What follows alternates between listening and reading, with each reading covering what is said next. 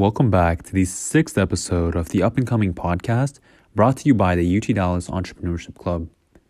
Automation as a concept has been around since the beginning of time. But nowadays, even the slightest mention of the word will get you a few nasty looks. Why is that? With the recent resurgence of machine learning and AI, we've seen how software-based automation can completely disrupt the landscape of any field. One of eClub's success stories, Relos, is doing just that by developing customized automation bots for commercial real estate agencies to strip away the pain of mundane tasks and repetitive customer interactions. Today we speak with CEO Akshat Sharma and CMO Mario Flores to discuss their journeys as college entrepreneurs, some of the misconceptions they see around automation, and the key lessons they've learned along the way. Before we get started, we know that the outbreak of COVID-19 has temporarily changed all of our lives, and thus causing a lot of fear, uncertainty, panic over what our future is going to look like. This is the time we need to lean on each other as support, and we hope that you're looking for ways to help those around you, you're practicing social distancing, and you're just taking this time to better yourselves. It's a tough time for everyone, and the team at the Up and Coming podcast hope that we can help by bringing you quality content every week moving forward. With that being said, stay safe and enjoy this episode. Welcome, Akshat and Mario, to the show. Before we get started, tell us a little bit about your background and your journey here. So I'm Akshat Sharma. I'm the founder and CEO of Relos, and I'm from India. Mm-hmm. We're in India. I'm from Chhattisgarh. I don't know a lot of people know about Chhattisgarh, but yeah, I'm from Chhattisgarh. So that's north, right? North or south? Yeah, north. North, okay. Yeah, so like central India. Okay. And I'm majoring in computer science. I'm a sophomore here, and why I chose UTD was because they gave me a lot of scholarship, and that's why I decided to come here. Did you apply to any other colleges before? Yeah, I did apply to a lot of colleges. I got into Georgia Tech, but they didn't give me scholarships, so that's why UTD. Okay. What about you, Mario? Well, born and raised in Dallas, and actually I went to Richland before I came here just to finish up some of the easy classes, before coming to get your major stuff out of the way. I did apply for other schools. UT Dallas did not actually offer me all the money that I needed, but it was actually close to home and actually more. Yeah. What was that transition like from community college to coming to UT Dallas? Not too bad. A lot of people were nervous. I met a lot of people in orientation who were super nervous. Yeah. And I don't know why they were nervous. I was excited, honestly. I just wanted to meet new people. Love interacting with people. Loved it. Yeah. Sweet. Okay, so at UT Dallas, right? What's been your college journey so far? Like your experience, kind of transitioning here, some clubs you're a part of, some really cool highlight moments, maybe some challenges that you've gone through. So essentially, taking computer science classes, they've been good so far. But one of the mindsets that I think, and a common trend that I see here, is that everyone wants to get a job after this, right? Everyone wants to do something that someone else is already doing and just get a job, live a good life. I think that's one of the things that I personally want to change, and that's why I got involved with the eClub. So yeah, that's why I decided to join eClub and become an officer there, because I really like the vision and what they're trying to achieve with our things, like change the mindset of the people around here and get more into entrepreneurship. And yeah. So what does entrepreneurship mean to you? To me, essentially, I think it means that someone who tries to solve problems. I think that's what entrepreneurship means to me personally. It can mean different things to different people, but that's what it means to me. Nice. Going back on the you know how everyone's trying to get a job after college. Why do you think that is? Where does that stem from? So I think a lot of people are scared to venture out. I think that's one of the things that I think personally, that's why they're taking this decision of like getting a job. They think it's more secure, it's more stable. And yeah. And you see that a lot in the CS school. Yes, I do. Fang, Crave, and everything. And what about you, Mario? Oh, you see the same thing in JSON a lot. Ever since, going into community college until now, I actually got my entrepreneurship bug in community college. I actually met with a career coordinator there, and he's just like, he looked at some of the results I was having. He's like, you seem like you really want to just do your own thing. I said, yeah, I really kind of want to do my own thing. I don't want to just get a normal job and be like everybody else in the world. 9 to 5, be bored for 40 hours every week, stuff like that. So he actually got me into entrepreneurship.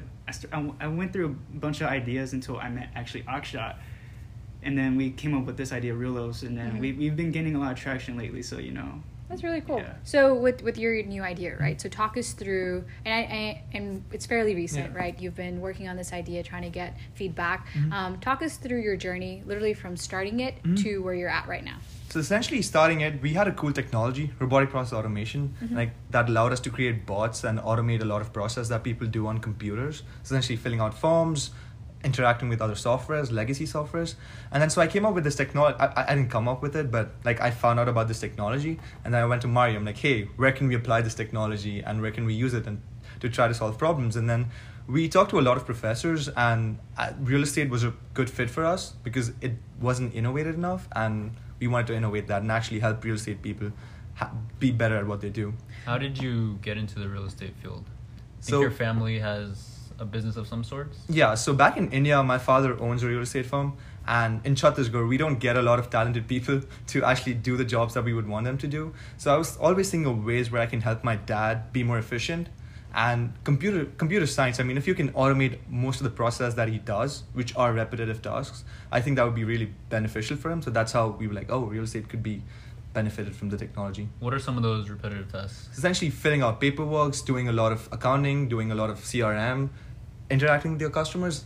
All of those are repetitive tasks that I think can be automated with robotic process automation. So while you were developing your idea, right? So while you were trying to get it validated, tell us a little bit about some of your market research. Like what did you find out about the current problem that exists here, and why is it important that you do what you do? Well, some of the things that we, when doing market research, is that, first of all, real estate is like healthcare, except it's less restricted. It's not hasn't taken the next step when it comes to technology, so it's just a big opportunity for anyone to, especially the transaction process, and that's what we're trying to get into with RPA. And we have a few other ideas going into that, but we're gonna. So do who would be RPA. your potential customer? Like if, for example, like if you were to release this product out, right? So tell us a little bit about like who your target audience is, and how do you really build like customer value? So going back to the market research, right? So 30% of all the accounting error that happens in real estate is because of the fact that people cannot copy data correctly. And also it's very inefficient. Like you're doing repetitive tasks every single day. 55% of your work week is just spent on doing repetitive tasks as a realtor. So we want to automate all of that. And essentially our target audience is real estate firms and the title company. So we want to automate that process when you're not doing more repetitive tasks, and you can get more clients and add more value to your business. Yeah, especially the transaction process that can take, depending on each transaction, it's very dependent on each situation. It can take a few days. It could take up to a month. It really just depends on, we want to develop something where that process can be basically cut in half, and give people, the ability to buy their homes in such a quick process and be way more efficient. In software, process automation is not like a new thing per se. Mhm. So what is your competitive advantage? Because I know a lot of companies like UiPath. UiPath actually do that for companies, but they have some, is it enterprise Yeah. price that like stops other companies from using So them? essentially, with UiPath and Automation Anywhere, it's just that they provide you with the technology, and you have to build on top of that, right? And you would need to hire engineers, you would need to hire computer science people to actually figure that technology to your needs. And it's also very expensive. We are 50 times cheaper than any of our competition because we are building our technology on our own, like it's in-house, and we're building our solution on top of that technology. That's why that allows us to be cheaper, and we're an end-to-end solution. So essentially, you don't have to hire an engineer once you deal with us. We just provide you with the solution, and you can just use it, and that's our competitive advantage. So essentially with where you're at right now, right? How do you give us some projections, right? Overall, over time, so you're acquiring new customers. How are you making revenue with this? So right now we have 4 firms who are interested. They have given us a letter of intent or a letter of purchase, which basically means that once we have a product out there, they would be willing to use it and they'd be willing to buy it. And essentially the way we make money is that we sell our solutions to real estate firms, and then they pass that solution, that software to their realtors, and they use it. And that's how we make our money. Okay, so with getting these letter of intents, right? So you've kind of pitched this. So going back to the whole process, right? So you have this idea, you validated it, and I'm sure you pitched it out to multiple people. What was some of the feedback that people initially? Because I'm sure your idea wasn't as refined as it is now. That's true. So yeah. what was some of the feedback that you got that you kind of listened to it and made changes? What were some of the changes that you made from that feedback? So essentially, before this, right, we were thinking of our business model was basically targeting different realtors, and so we were basically more of a B2C company than a B2B company. But after getting feedback and seeing that this would be more useful in terms of real estate firms and real estate enterprise, we changed our model to B2B. So I think that's one of our valuable feedback that we got. Okay, what else? Maybe on the marketing side. On the marketing side, typically in the real estate world, it's based off connections and relationships. So really, there's no traditional marketing. Like if you're gonna sell a product to somebody, you know, you can put it on Twitter, Instagram, Facebook. It's really more you gotta make those calls and, you know, be on their time and you know make those connections with people. That's how you do your marketing, especially in real estate. In terms of where you're at with your product right now, right? So you're seeking out investments, you're fundraising. So you guys are pre-seed, right? So yes. To our audience who might not know what, you know, these terms mean, what does it mean to be pre-seed? What is it like being a company in the pre-seed round? And what are some of the challenges that you're facing right now? So essentially, I mean, I'm not the best person to give you a technical definition of what that means. But right now, we do have people who have invested in our company. We are 4 business owners who formed the LLC together. And so right now, we're not making any revenue. The funds that we're raising right now is to build the technology. And once we have the technology out in the market, that's when we start making our money. Okay. And then what are some like challenges that you're facing while fundraising, or even in terms of getting resources, right? So talk us through some challenges that you're facing through the process and how certain resources at UT Dallas have, whether it's professors or maybe like the Blackstone Launchpad, if you've kind of used that space, how have those helped you where you're at? So in terms of professors, they've helped us a lot. We have an advisor who actually helps us with the business model and with everything and getting out there. And also being part of eClub has actually helped me a lot with like holding events and everything. I've learned a lot about marketing events and then essentially learning about different business models, what people are doing, how do we build the technology, how do we get it out to the market, how do we collect feedback, like lean startup and all of that. So I think I would definitely give credit to eClub for like helping me develop those skills. And yeah, the resources here at UTD are phenomenal. I don't know a lot of people know about them. So I think we've used them to our advantage. Yeah, some of the biggest resource I feel like was the most important to me was Comet X, especially because that's where me and Akshay actually met. And you know, it's obvious. You know, obviously you don't have to have like the greatest idea the first time, but just meeting those people and meeting new people who have different skills. Like Akshay obviously is very technically gifted, and I'm very good with people and very good with sales and marketing. That's just a specialty that I like to do. And you know, us having two opposites, you know, actually makes us a way better team. So just Comet X, meeting new people. Your idea may not be the best at first, but just meeting new people and joining teams, helping them out. What was your first impression of Akshay? First impression? What did you think of this man right here? What did I think? I said, oh man, first thing that came to my head is I wish I was as technically gifted as him, because I tried learning how to code back my freshman year of high school. A month later, I kind of just gave up. I was like, I can't do this. This is so hard. No, I really can't. I really couldn't. Yeah, to everyone listening, I'm not that good. just letting you out. He's way better than me, though. But yeah, I mean, I think that's a good point. Meeting those people and not even having an idea, but just like meeting people, getting out there and just like learning about more cool stuff. I think that really helped us out. It actually took us a while to get to this point. Yeah. So yeah. I was going to ask, what was your biggest takeaway from the accelerator? Where were you guys at before, and then where was Realos after? I don't know if Realos was generated by Comet X, but what did you gain from that? So essentially, Comet X, I mean, I would like to describe this as a love story. Like the first time we met, we were just like talking about different ideas, like bouncing off ideas. He had a different idea, and from there we pivoted. We had a couple of ideas, and then I think Realos after that. I mean, but from the accelerator, I think the biggest takeaway was meeting Mario. And like meeting more cool people to work on ideas with. And after that, we formed Realos. Yeah. Why?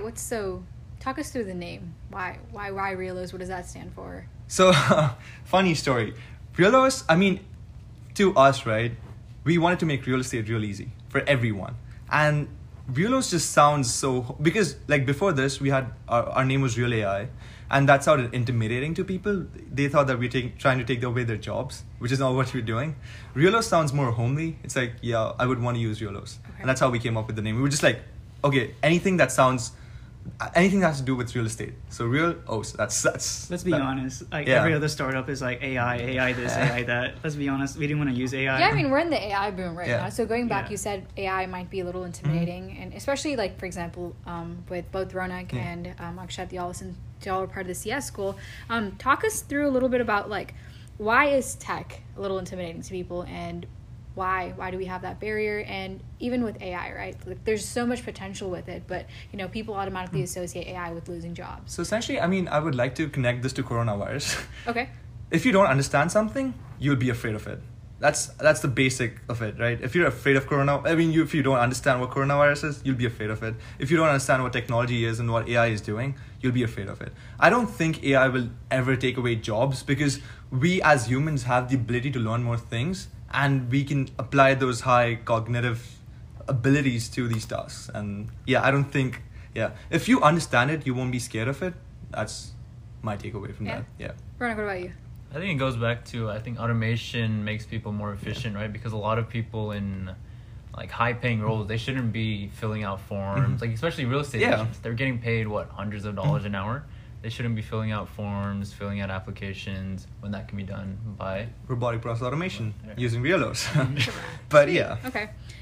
So what are the next steps, right? So you guys have gotten letter of intent. You're working and refining your idea. What's the next step for your company? Where do you see y'all together? I mean, as founders, as well as your company in the next 5 or 6 years.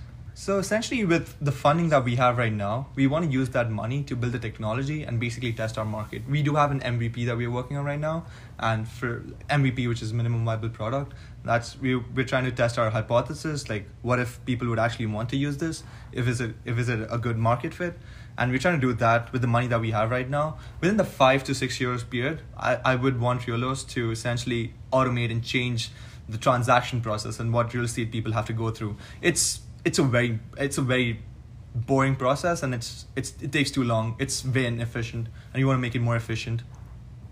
Mario, what about you?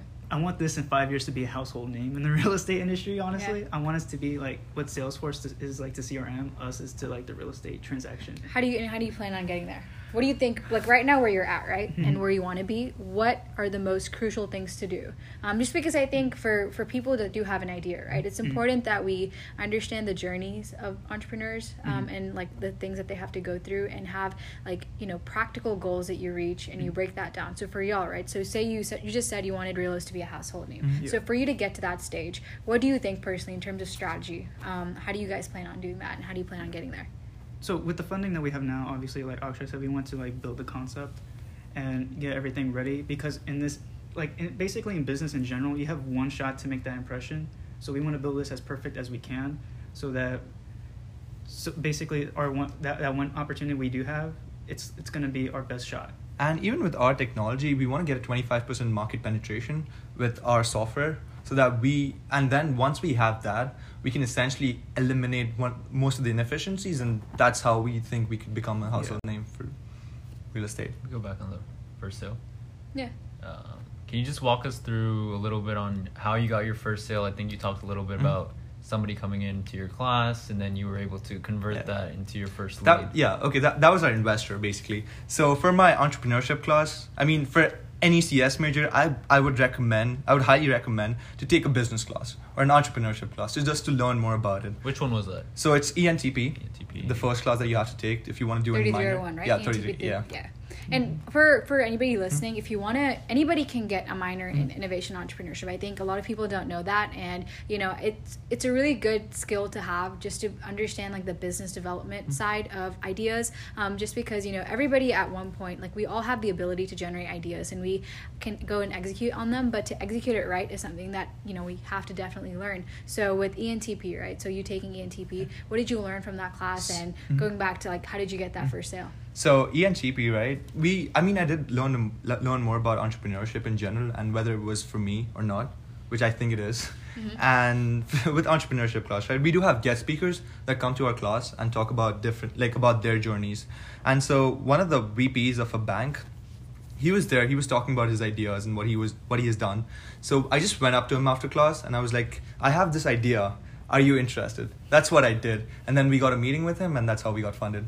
Were you Nice. scared to go up to him? Yes, I was scared, but I think that's one of the things that you have to do. Do things that scare you. Yeah. Yeah, especially for me, like I'm the one that's making all the appointments, all the Mhm. cold calls, trying to get us appointments with these big firms. You know, like I called 50 firms in total already. We've gotten like 5 meetings, and you gotta be okay with it. Rejection, just like you're nobody right now. You gotta make yourself somebody.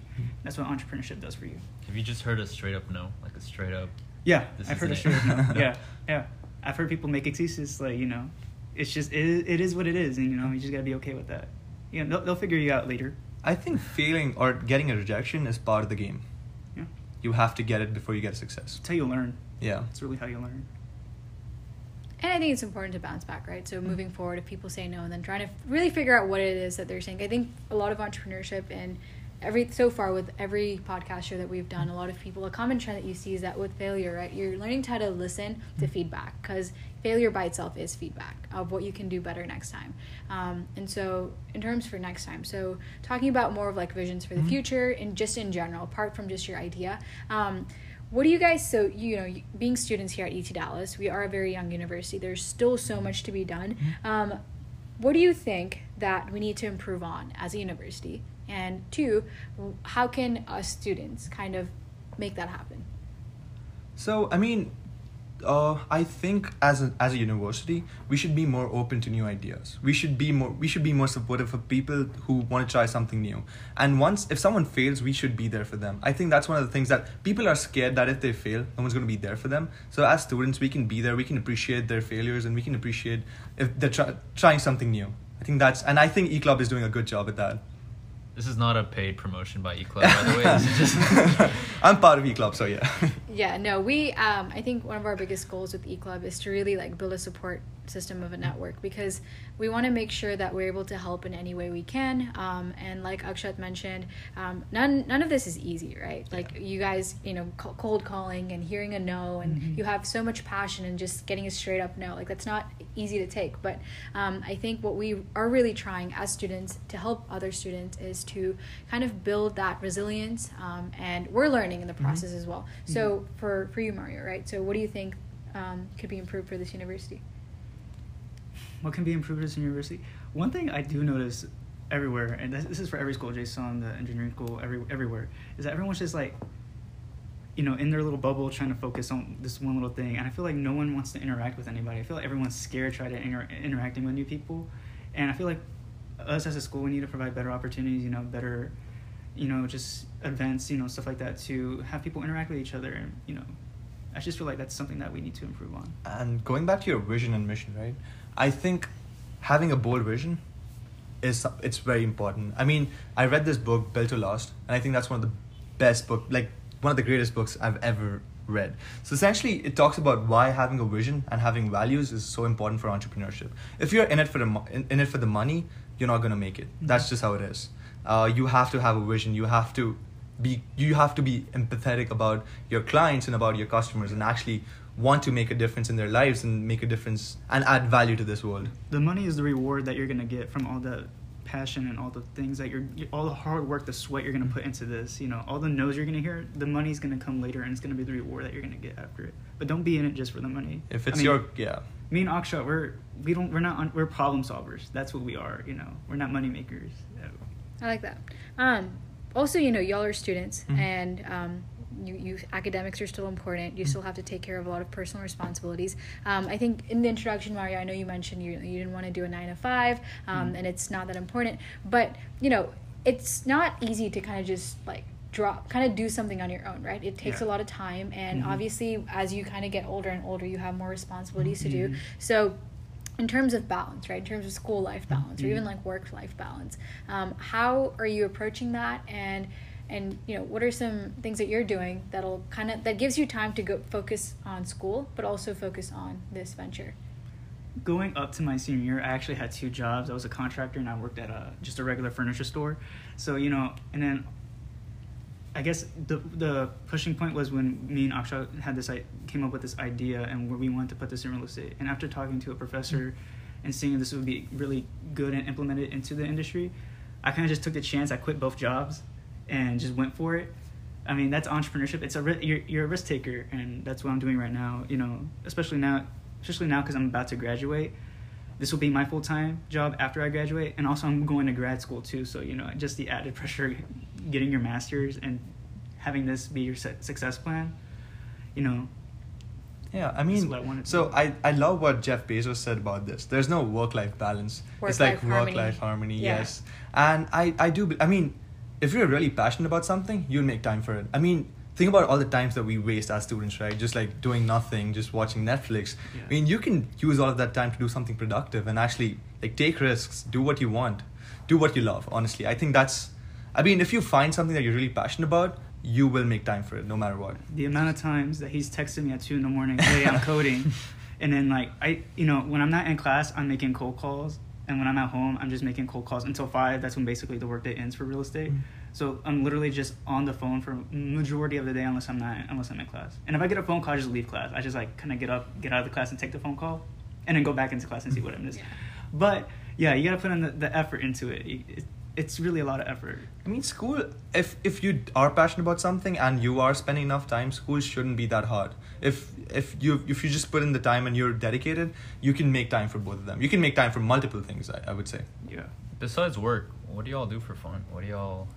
Do you have any ways to de-stress? Do you just work all the time up there? No, I mean, so for me, I really like to play PS4. Like, I love my PS4. I play it all the time. Whenever I get free time, which is not a lot, but yeah, that's how I think I de-stress. What do you play?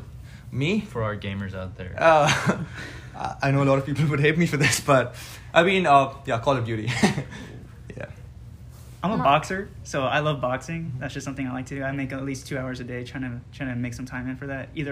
I wake up at 5:30 in the morning sometimes because I know I'm going to be on phone calls all day. Or I wait until like 7 o'clock and go to the gym and just, hit the bag for a little bit. But yeah, I make time for the gym. It's just, that's really the only time I have time to distress. So all this is just a matter of priority, right? Like what's important to you. Yes. Yeah. How are you going to carve out time for that? I think you can always come up with time. I don't think that should be a problem. Cool. Well, Akshat, Mario, thanks for stopping by. For those who are interested, where do they contact you? How do they learn more? And also, when can people expect the MVP to be out? So if you want to contact us, you can just go to realos.com, which is REALLOS.com. And you can also we will also share our social profiles so that they can contact us there. And our MVP should be out by the end of the summer. Sweet.